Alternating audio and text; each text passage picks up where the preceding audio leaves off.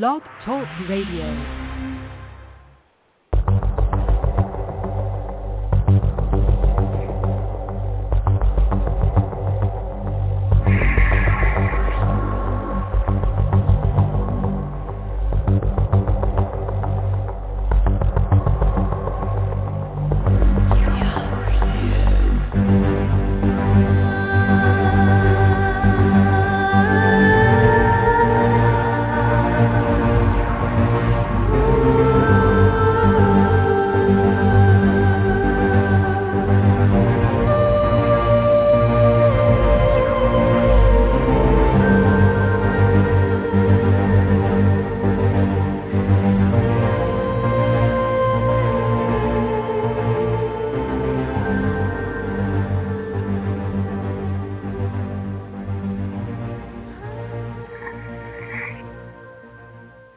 It's Thursday, September 11th, 2014. This is the Hermetic Hour. I am your host, Poke Runyon, and we're coming to you live from Rocket City, Hawthorne, California. And tonight we review the new book, The Chemistry of Alchemy, by three chemists, Cathy Cobb, Monty, Fetterolf, and Harold Goldwhite. We had a typo there, and we called Harold Goldwhite, so we didn't want to elevate him quite that high, so actually it's Goldwhite. The authors are all chemists and chemistry teachers, but they have a fond affection for alchemy, and they reveal it as their hobby. And this is a one-of-a-kind book, an introduction to practical laboratory alchemy through history, from a scientific perspective, so that the student learns what alchemical terms really mean. For instance, Mercury can mean any metal in liquid or molten form, and sulfur is any sulfide. And what the old alchemists were really trying to do and how they actually tried to do it, and in some cases they actually did it. The book is filled with fascinating experiments that the apprentice can try in his or her kitchen laboratory with a professional chemist's emphasis on safety, and with safer substitutes for dangerous materials such as real mercury. They even have a recipe for making what some alchemists thought was the Philosopher's stone. And you will also learn how to make alchemical gold good enough to have gotten you buried alive or burned at the stake in the Middle Ages. Although the authors retain their scientific perspective, they have profound respect for the genuine accomplishments of the art and its venerable adepts. Now, this book is a must-have for anyone who aspires to be a modern alchemist. So tune in and we'll spend an hour in the laboratory with the modern masters of the ancient arts. Now, I would have, if it hadn't been, the show hadn't come on so quickly, I would have tried to gotten a hold of Harold Goldwhite. He's here in town in this area. He's a emeritus professor of chemistry over at USC. But maybe we can have him on later in another show. Now, the book, The Chemistry of Alchemy, is published by Prometheus Books. It's quite a nice, I have quite a nice hardcover edition here. I just got it from the Science Fiction Book Club, by the way. It just came in just last week. And I didn't want to do it immediately, but I got into it, and I was so fascinated by it, I thought, oh my gosh, let's talk about this. Because this book is, quite frankly, I read a lot of books on alchemy, and alchemy's not my long suit, by the way. I got to admit that back when I was 9 years old, I had a friend of mine got this very nice chemistry set, and the two of us went into it like a couple of little 9-year-old math scientists, and we went into it, and well, we mixed up chlorine gas by accident, and boy, that scared us so much that I never really wanted to mess with mineral alchemy since then, and I got kind of traumatized. Though fortunately nobody got seriously hurt by it, but still it scared me, and I just thought, well, I don't never want to do this again. So I have pretty much confined my alchemical experiments to the plant alchemy area, but actually this book, this Chemistry of Alchemy, is primarily concerned with mineral alchemy. And that's the alchemy that I was frankly afraid of, and most people should be afraid of, actually, because it is the more dangerous branch of the art. And in fact, when we had our alchemy seminar years ago, the Golden Dawn Temple I belong to, the temple chief has since moved up to Seattle, but we had this Golden Dawn Temple, and we invited Hans Nensel over from Texas to do a 2-day intensive weekend seminar on alchemy. And Hans Nensel, at that time, he was probably, I would say, the ranking alchemist in the United States. And well, I think he shared that honor with Art Kunkin, but he borrowed all of Art's laboratory equipment because he didn't want to take his laboratory equipment on the plane coming over. So we had this 2-day intensive symposium, which was really fascinating. And Hans Nensel told us over and over again, he said, don't get into mineral alchemy unless you really have a background in chemistry, unless you really, really do, because this is, you can poison yourself, you can blow yourself up, you can set the house on fire, you can do all kinds of terrible things, and you just, you really don't want to, but I'm going to teach you anyway. So we had the seminar.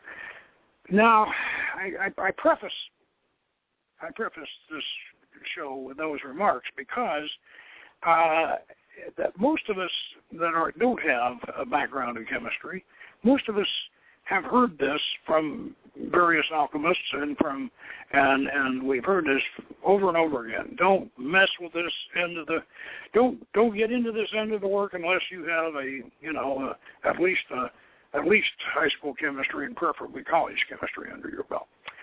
Now, that said, and also I should mention that the books that we have available on mineral alchemy, practical books, are frankly very obscure, and they're not written for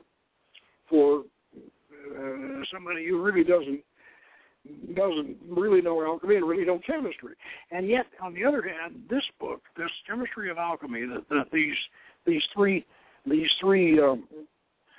intrepid chemists have written for us here, is just about safe enough and just about ethical enough and just about conscientious enough and just about safe enough to where I think maybe, just maybe, we might get out some of that old alchemical equipment, dust it off, and get into it. I mean, really, it's that good. And the reason why it is that they've constructed the book in a very, very, very fascinating way. Number one, they give you it's a sympathetic history, but it's also a nuts and bolts, from a scientist's point of view, history of the development of alchemy, all the way from Alexandria with Zosimus, all the way up through Paracelsus and on to the, and on beyond Paracelsus. And they've done this. They've given you the history, and they've given you the stories of the various alchemists and the anecdotes and all of that. And they've skipped over a few, but primarily they've been focusing on Western mineral alchemy. The alchemists that were trying to make gold, the alchemists that were trying to make the Philosopher's Stone, the alchemists that were trying to make the elixir of life. This is what they're talking about. And so they've given you the history, but they've also given you the scientific decoding of the alchemical mysterioso, the alchemical mumbo jumbo, if you will. And they've broken this down to where you can understand what the alchemists are really talking about and what they were really trying to do and how they were trying to do it and what they actually accomplished. And they have, all through the book, they have experiments that they've prepared that you can do that demonstrate these techniques. And so this really, I have to say, all of us thought that old Rydell's Alchemist Handbook, that Weiser published years ago, we all thought, well, okay, well that's going to be the basic alchemy handbook for this. No, this book, The Chemistry of Alchemy, should be, after you read a couple of theoretical books on alchemy, this should be the one you start with. And so, with that in mind, let's get into some of the things they've come up with here, and give you kind of an idea of how they work this. Now, they start off basically in Alexandria in about the 1st century, and where so much of Hermetic philosophy and everything got started. And they start off with Zosimos. Well, we all kind of agree that Zosimos was probably the first Western alchemist. And Zosimos, they explain here as how Zosimos got started was that Zosimos had some association with and knowledge of the metallurgic artisans, not alchemists now, the metallurgists, smiths, if you will, in Alexandria. And he had some knowledge of what they were doing. And what they were doing that fascinated him was that they were making raw gold. They were literally making brass.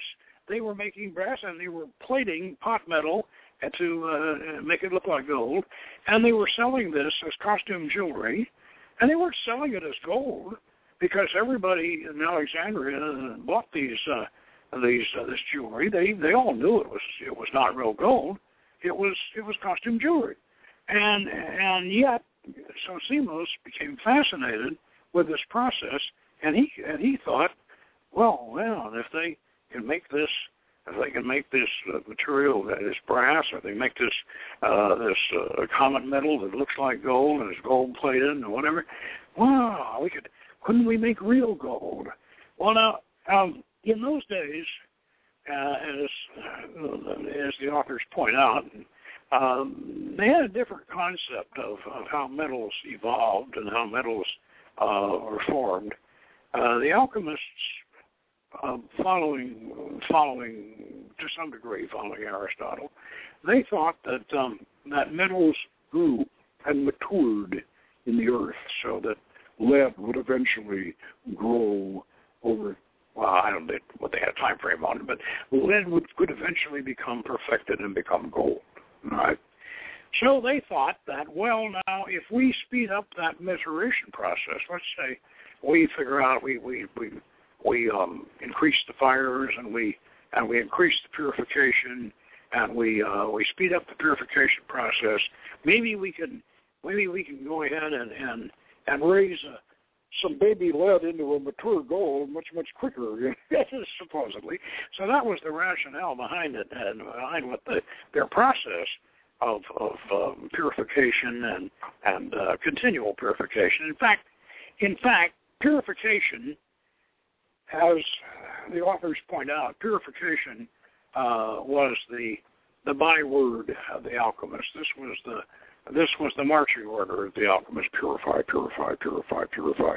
And after you purify, keep purifying, and you purify it down. But they had various methods of purifying, and that's another thing that the authors have done. They've given us a way to understand these various terms that we run into in alchemy, like calcination, sublimation, maturation, all these various terms that, frankly, don't always mean the same thing.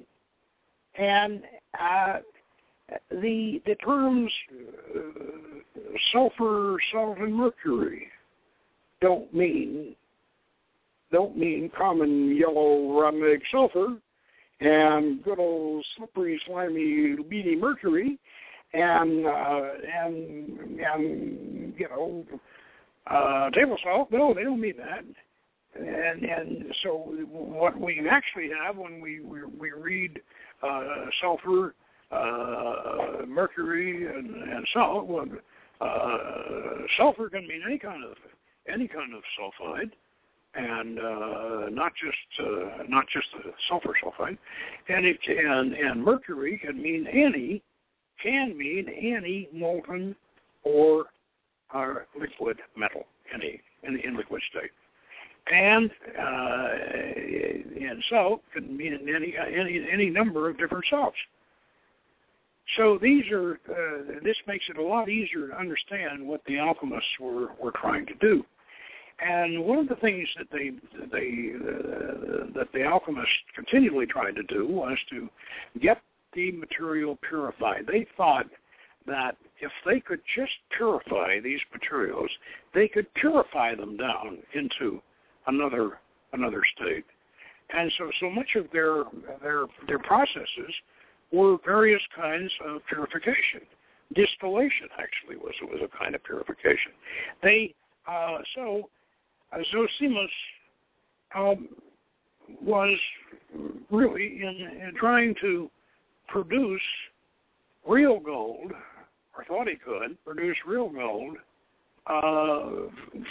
following an alchemical extension of the processes of the artisans who were actually making fog gold. So they've explained that, and this kept going on apparently all through the up into the Middle Ages. This idea of purifying metals, base metals, and turning them into gold seemed to be one of the major goals of the alchemists. Now, one of the things that they point out in here is that so much of this that was done in Alexandria and much of Zosimus and other work was actually it didn't go directly from Greek into Latin and into Europe. It had to go first. It had to go into Arabic, and that didn't, of course, take place until 600 A.D. when the Arabs had their breakout, and they swarmed all over the eastern part of the civilized world, and the Arabs then became fascinated with alchemy. Now, the Arabs didn't do alchemy. There were very few Arabs that did it because, like magic, the Quran prohibited the doing of it, but they were fascinated by it, and they wanted to write books on it, and so the Arabs were avid collectors of material, classical material on alchemy and magic and astrology and all the rest of that. And all of that was translated into Arabic. Well, that didn't really get into Europe. The Arab didn't get into Europe until, some of it did by the 9th century, but most of it didn't get back to Europe until after the Crusades. And so this is when alchemy really took off in Europe, but it was seen through an Arab translation of Greek, and then into Latin, and so obviously in translation a lot of this was kind of garbled or whatever. But then the European alchemy gets really started in the Middle Ages after the Crusades. So what we find out though in here is that the alchemists, in these attempted transmutations that they kept doing, they kept purifying and they kept separating.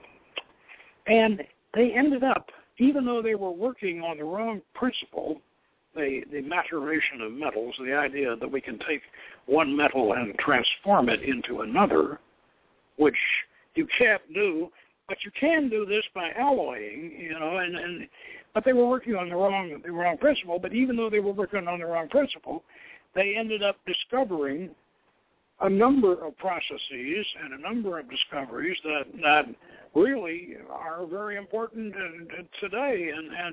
And just to give you an example, the alchemists discovered how to actually purify ore for mining. Now today, when we do gold mining today, we use sulfuric acid, and we use different acids and all to purify gold, to separate gold. Well, that was an alchemical discovery, so that certainly aided in metallurgy. And the alchemists, they discovered artist pigment. Artist pigment depended on, and that was discovered by the alchemists, how to make pigments for paint. And the alchemists, well, they discovered phosphorus. They discovered how the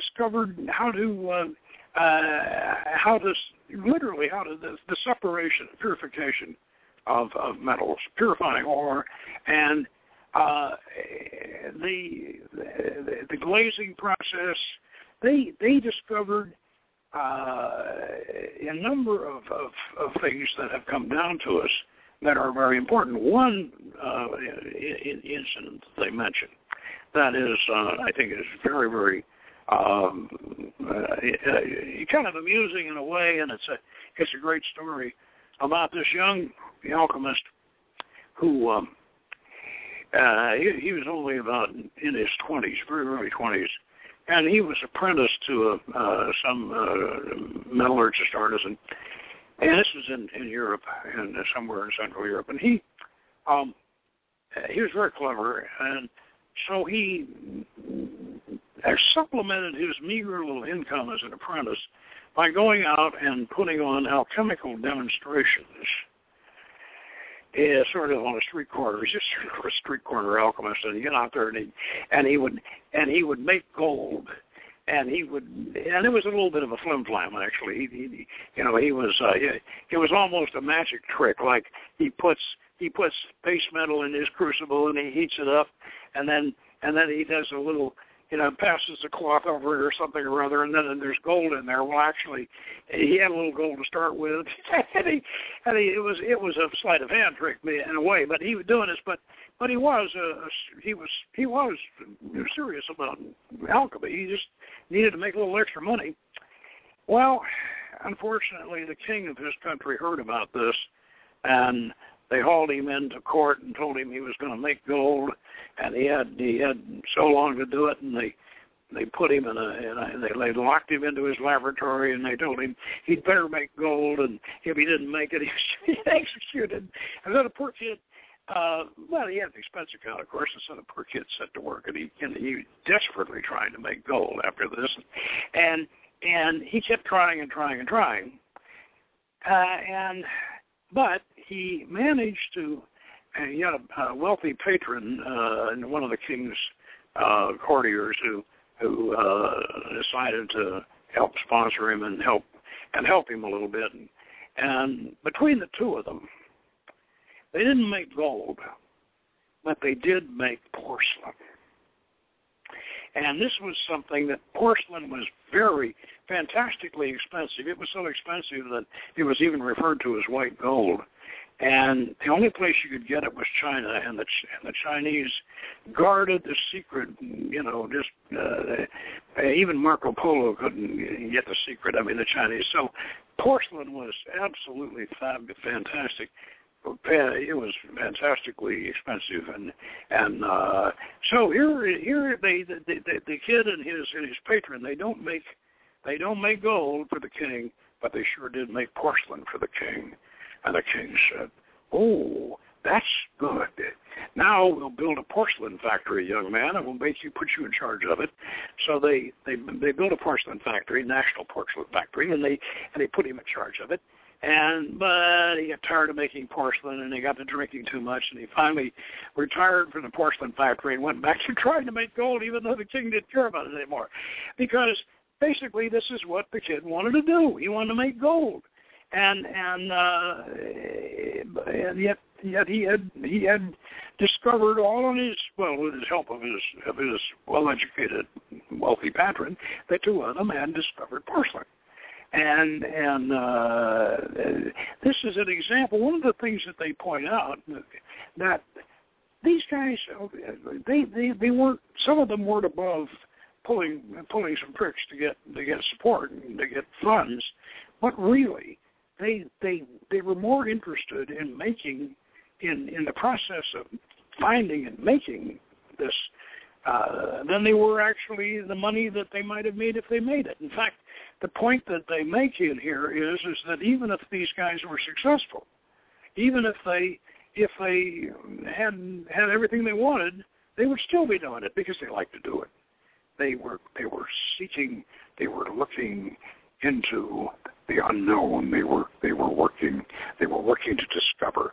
In fact, you might say that the difference between a chemist and an alchemist, you might say, and I'm going to say this, not them, but I say that the difference between a chemist and an alchemist is imagination. And if you understand that, you understand the difference between a chemist and an alchemist. Because the alchemist is always searching for something just out of reach. He's going. Now the authors along this line, they're going through and they have these experiments that after each chapter they get into an experiment that replicates the particular thing they're talking about in the chapter. Now, for instance, here we have a chapter. We have a chapter here on St. Michael and the fictitious friars. But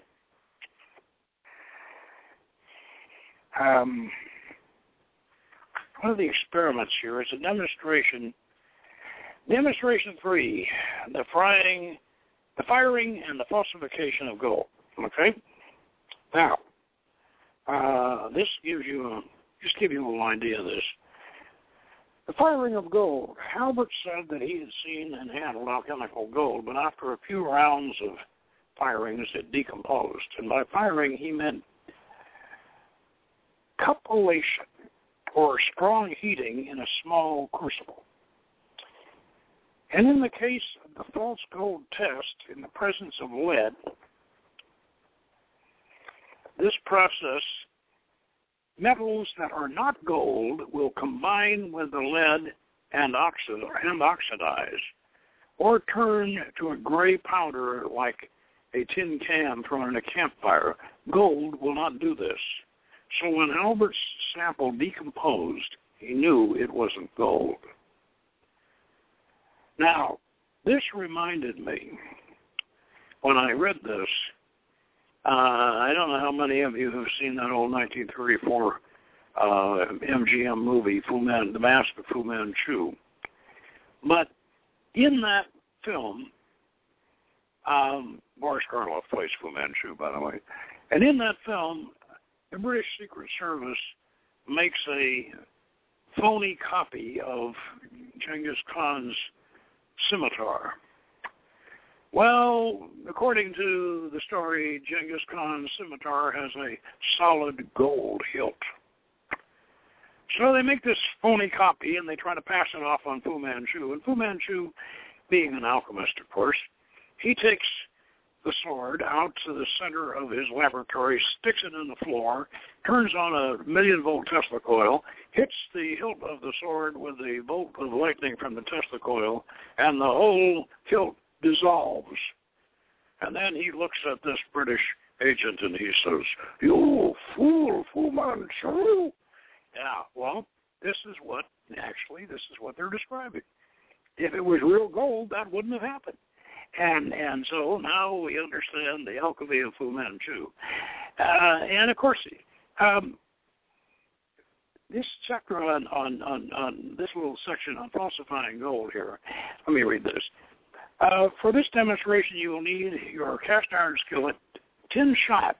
Now that tin shot you can order if you wondered where you're going to get tin, you can order it from on the internet, and they have a whole section in here on how to order supplies in the book. You can need oven mitts, a clean screwdriver, and if you're not worried about losing, and the porcelain crucible was suggested for purchase in our stones and ore section, place the crucible in the middle of the skillet and place the skillet on a burner. Add about a teaspoon, 5 millimeters of tin shot to the crucible. Adjust the heat to 70% of maximum and wait. And it may take several minutes for the tin to melt. And you can gently shake the crucible every so often to see if the tin is melting, and to merge the tin shot together, if it is. And you need to use the oven mitts to handle the crucible porcelain, and in the crucible, the porcelain can get deceptively hot. The tin will melt very suddenly. The tin shot is fairly pure, which means all of it has essentially the same melting point. In fact, the melting point can be used as evidence of purity. If a sample melts gradually over a range of temperatures, it may be made up of more than one material and have more than one melting point. To make our demonstrations work, we need pure materials, and so did the alchemists. They couldn't buy supplies off the internet, so they had to purify their own. Much of the work of alchemy was purifying materials. Once the tin melts and you have agitated the crucible so that the tin in one puddle starts start watching it carefully, and in a short time it should take on a golden sheen that is remarkably convincing. And when this happens, stir the tin with that clean screwdriver, and the gold color will disappear for a moment, but come back when you stop stirring. And once you have a nice golden sheen back again, remove the skillet from the burner and place it on the heat-resistant surface, such as another cool burner, but do not heat it for too long, as the gold color can be ruined with prolonged heating. Wait at least 15 minutes for the crucible and the contents to cool. Porcelain can also retain heat surprisingly well. And once the crucible is cooled, you can gently pry your gold nugget off the bottom. It may require some finesse, but it will eventually come free, and it is definitely worth it. Please see the plate on the photo insert. Now, okay, you can make alchemical gold right there, and they tell you how to do it. Now, they have also, they stopped kind of short on Paracelsus homunculus. They mention the homunculus, and they give us a little more information on how to make it than I've gotten in other stories, but they didn't want to go ahead and nurture this thing in the horse's stomach, so they stopped short on it. So what they do have is some very interesting experiments on how to grow some strange things from metals in bottles, like strange trees and strange plant-like structures and all, and some of these things that probably would have been amazing back in those days. Now, let me see here. One of the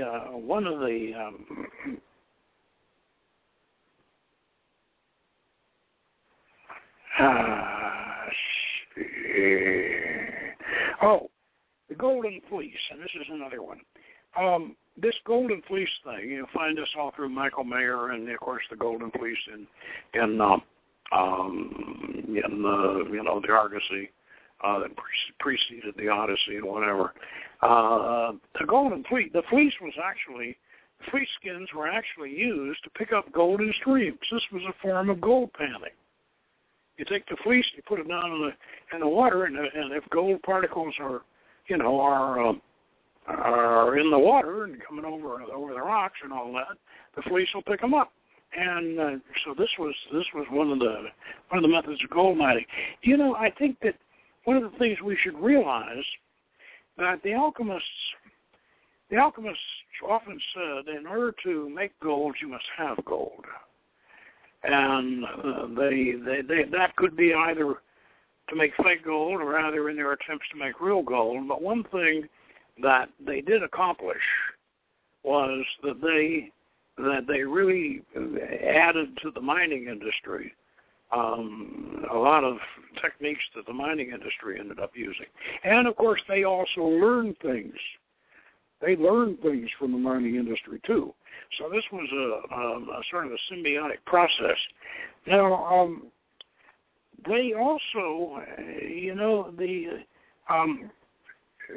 the business of Venice with the glassware. One of the things that these people point out here in this book is the colors, the various colors that the alchemists could accomplish, and they've got a section in here where you can make up, using cabbage juice and other things, you could make up all kinds of different colors and all kinds of different dyes.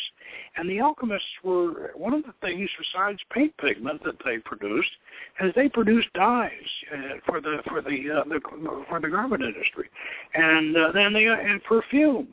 The whole perfume industry essentially began with alchemy. This was an outgrowth of alchemy, and so consequently, there were so many things that the alchemists contributed that you really can't say that you can't draw a line between chemistry and alchemy until almost up until say the middle of the 1700s. You can start drawing a line and say, okay, on one side we have chemistry, and on the other side we have alchemy, and because all the way up to that time, the two were inseparable, except that you have to realize that there were professional artisans, chemists, metallurgists, and they didn't call themselves chemists in those days, but the alchemists were separate from them, but they used so many similar techniques, and there was so much interchange between them. And in fact, as they pointed out in here, that a lot of these alchemists were actually professional artisans during the day. In other words, they were doing metal work during the day. They were doing actual or mining work or various, in the case of Venice, of course, it was the glass blowers. I mean, and these guys were alchemists at night. This was their hobby. They went home and they practiced alchemy. And so now we get into a kind of a sort of a revolution in alchemy, which we're still feeling the impact of today, and that's the advent of Paracelsus. And during what you might call the High Renaissance, at the end of the High Renaissance, you have the advent of Paracelsus, and Paracelsus was a very unique alchemist, and he disagreed with the classic physician, Galen. And Galen had been ever since classical times, Galen had been the doctor's bedside companion, so to speak. And whenever Galen said, that's what you did. And Galen's theory on disease was that we had four primary fluids in the body, and there was black bile, and there was phlegm, and there was a couple of other things, the sanguine stuff. That these four humors, what he called the humors, and that if these humors got out of balance, then you had disease. This was Galen's theory. So from this we get a lot of bleeding and leeches. And sweating, and all sorts of very uncomfortable treatments that followed Galen's idea that all we have to do is balance the humors and we can cure anything. Well, actually, I think people recovered from Galen's therapy. They recovered because they had to. They couldn't stand the therapy. They had no choice. They better recover from it. And so Paracelsus came along, and Paracelsus he just rejected Galen. And he said, no, come on, that's just not it. So he came up with a series of medicines, alchemical medicines. A lot of them were metallurgic. Now, on the other hand, there was a lot of herbal, the cunning men and what we ended up calling witches. They had all kinds of herbal remedies, and a lot of them were really good. And the herbal remedies were better than Galen's ideas, and the herbal remedies were better than what Paracelsus was coming up with. But Paracelsus came up with these alchemical remedies that he keyed to astrology and all, and his therapy was just give them a little bitty dose of this thing, and then use the placebo effect, and then just talk them. Encourage them into curing, and the less you give them, and the less you treat them, the better off they'll be, because nature will. And well, of course, when he's up against Galen, his ideas worked, and he worked better than Galen. So Paracelsus became quite popular, even though he himself was a very, very eccentric individual, and he died in poverty, supposedly drunk on a tavern floor or whatever. But regardless of that, Paracelsus became very famous, and his remedies became tremendously popular. But unfortunately, people forgot what Paracelsus had said. He had said that the only thing that makes a poison is the measure. The measure. This was a very important thing that Paracelsus said, because some poisons in small amounts are actually therapeutic, and in larger amounts they become toxic, and in very large amounts they become deadly. So Paracelsus used toxic substances in very, very small amounts. But somehow or other, after he died, these very popular these popularizing alchemical medicine makers forgot that, and so they ended up actually poisoning people more than Paracelsus ever would. But the interesting thing about it, and the herbal cures, Galen, of course, was forgotten, but the herbal cures were forgotten too. And so we had a situation here where now our authors don't say this. They don't say this. They're tactful enough not to say this. But doggone it, you can't help but think that the misuse of Paracelsus's chemicals just pretty much describes Big Pharma today, doesn't it? We have herbal cures are still in the back alley, and they're better than all this stuff that Big Pharma comes up with. And Big Pharma is like they're like the later day Paracelsians, you know.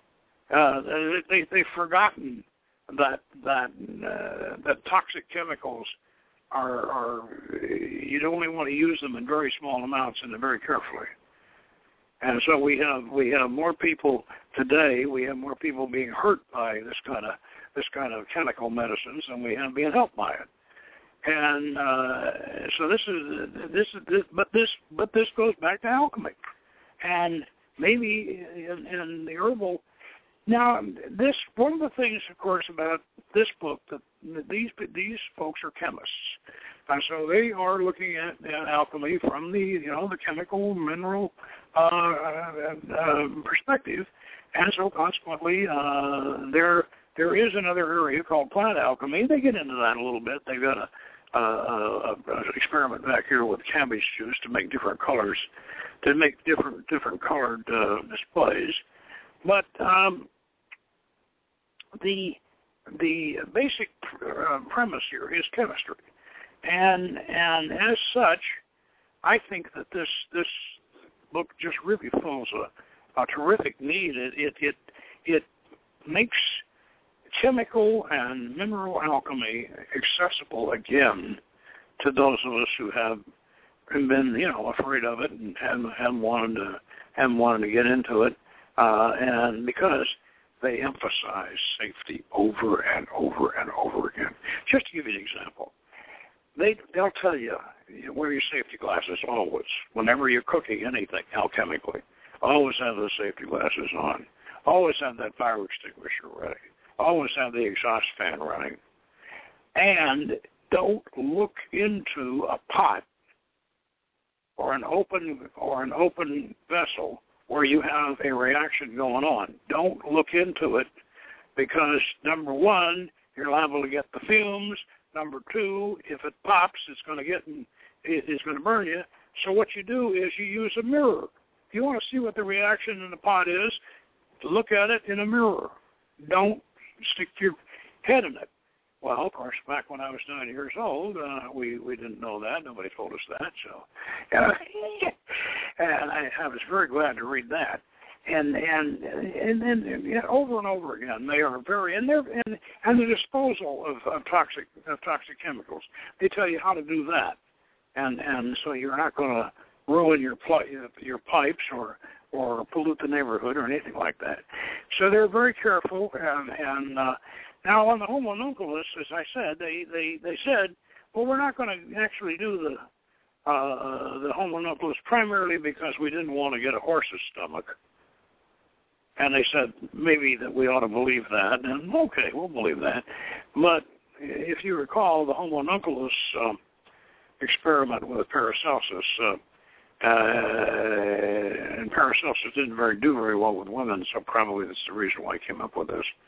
Oh, I don't know. There were homunculus experiments before Paracelsus, but you take male semen and you put it and you put it in some kind of a horse's stomach, and then you feed it on human blood, and then you put it in a jar, and then you bury it under horse manure for 45 days, and then you take it out and you feed it more, whatever. But they do have an experiment similar to that where you actually grow a sort of a plant-looking thing inside a jar, and it's fascinating. And they get a picture of it in here. It says, let's see. The ghostly golden garden that fascinated the alchemist Glauber and his contemporaries. Orange tendrils of our blood-red mass grew in the rear garden, and in the foreground our green mass tree displayed the black trunk and green boughs, and the very top layer of rusty iron oxidizes that Glauber would have seen as the golden foliage. This thing really looks fantastic, and I'm looking at it here in the plate. So, as I say, and their gold nugget here that they produced is, oh boy, that really looks good. And they have, as I said, produced a book here that, frankly, I'm going to say we're going to use this. We're going to replace old Rydell's Alchemist Handbook. We're going to replace it with this one for our beginning alchemy, of course, because this really gets you into it in a very nice, safe, and yet definitely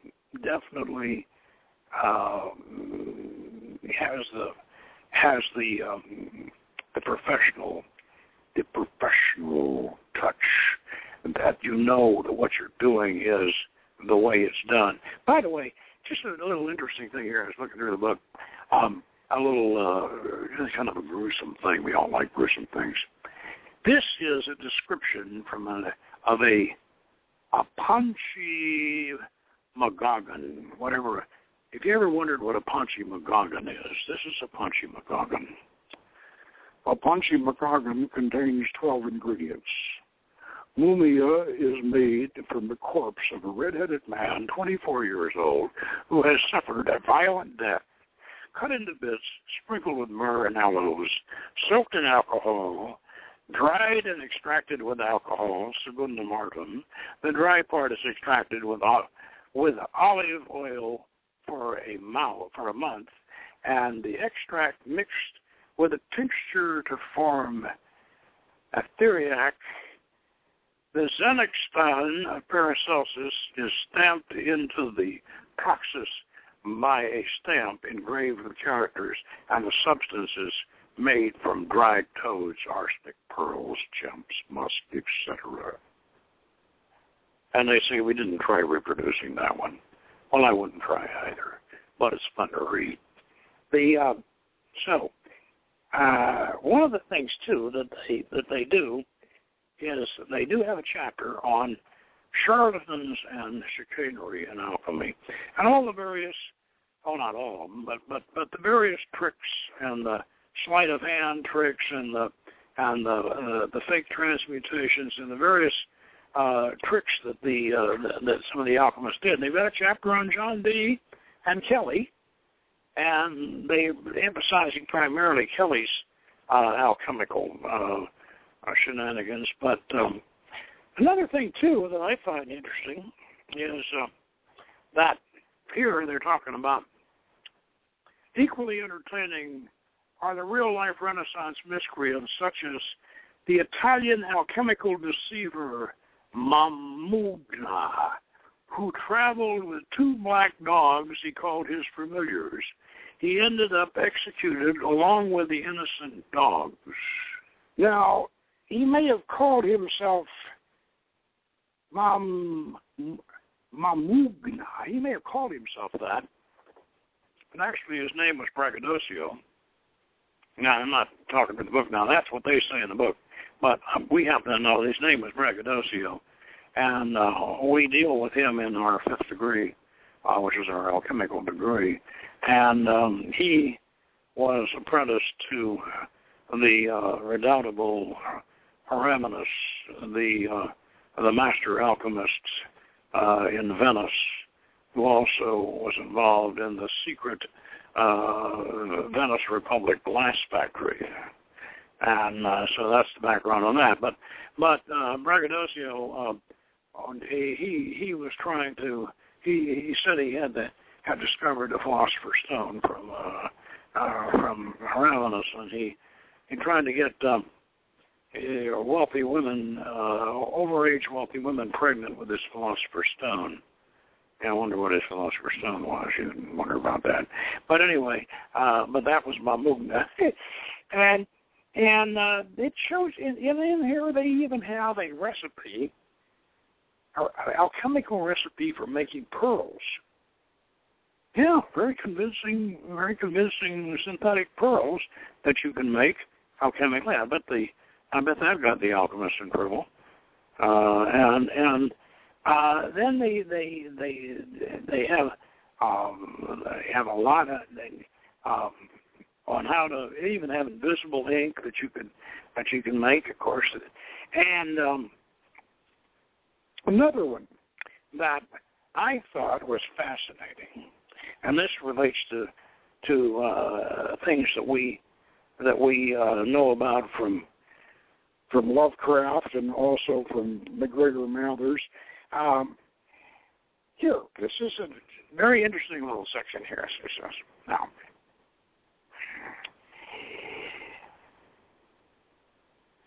the process, the recreation of a plant from its ashes, has a name. Palingenesis. Palindrome is a word that reads the same, spelled forwards and backwards. And palingenesis means the growing a plant or animal from its ashes, which is a sort of backward-forward thing to do. Now, this is related to something that Mathers translated in that French grimoire of Armadel, about where it says you can raise any ancient sage from the salts of his tomb. And I've always kind of wondered where, because the grimoire of Armadel didn't appear in public until the 1970s, and where Lovecraft got for his Chase of Charles Dexter Ward and bringing the salts of these bringing the shades of these ancient philosophers up from their ashes. Maybe he got this from this polygenesis process of bringing plants from the salts, possibly. And it says here, okay, here's the experiment. Wearing work gloves, hold your bottle of water and ashes over the heat. Keep the contact point of the flame with the bottle as constant as possible. Eventually, the localized heating should set up a convection current that lifts the lighter ash high while stirring the heavier pieces below. If one suspends one's belief and perhaps has a shot of quintessence, it is possible to imagine what the alchemists may have imagined, the ghostly form of a reincarnated plant wonderfully returned to life. Yeah, so this book reminds me of some of the fantastic experiments that Nensel talked about during that symposium we had years ago, because he mentioned some experiments like this, and we all sat there and thought, oh, gee, I wonder if that's true. I wonder if that's possible. Well, it looks like this is a book that shows you how to produce things like this, and how to replicate some of the effects. See, one of the things, the alchemists really believed that color, the changing of colors, was an important key to their process. You know, the peacock's tail was supposed to be, when you saw all the colors of the peacock's tail, you knew you were getting close to the final transmutation and all that. And so the production of these beautiful colored displays was very, very much a part of the art. And this as the authors describe in here, this excited the alchemists. They thought when they got one of these marvelous colored displays, we're getting close, we're getting close, we're getting closer. And that, of course, was one of the secrets of Venetian glass, was that the alchemists were able to produce down there in that secret private island down in Venice where they were doing this. Those glass blowers were, some of them were alchemists, and they produced this magnificent colored glass. Oh, yeah. So these are the things that the alchemists did, and these are the things you can do. And frankly, to tell you the truth, I'm inspired by this book. I want to. I'm thinking about. Well, first I think maybe I better get a book on high school chemistry and kind of go through it a little bit, though. I think maybe that might not be a bad idea. And yet, on the other hand, with a book like this, I would feel safe in doing these, even though I don't remember my high school chemistry very well, but I'd feel, because they have the way they've laid this out and all the safety precautions they take, I wouldn't feel endangered. I'd have a lot more confidence than I would trying to work from the kind of handbooks this sort we've had before. So, let's those of you who are really interested and seriously interested in alchemy and seriously interested in actually doing it, this is a book you really, really gonna have to have. And I don't think it'll be a while before we see anything better than this. Although I'm sure that somebody will come out with a book, Alchemy for Dummies. Somebody's going to do that, but if they do, they're going to owe a lot to this book, because this is really this is the book that you got to have if you're actually going to do it. Okay, that's all for tonight, and next week we'll be back on station with another fascinating glimpse into the Hermetic arts. And until then, good magic.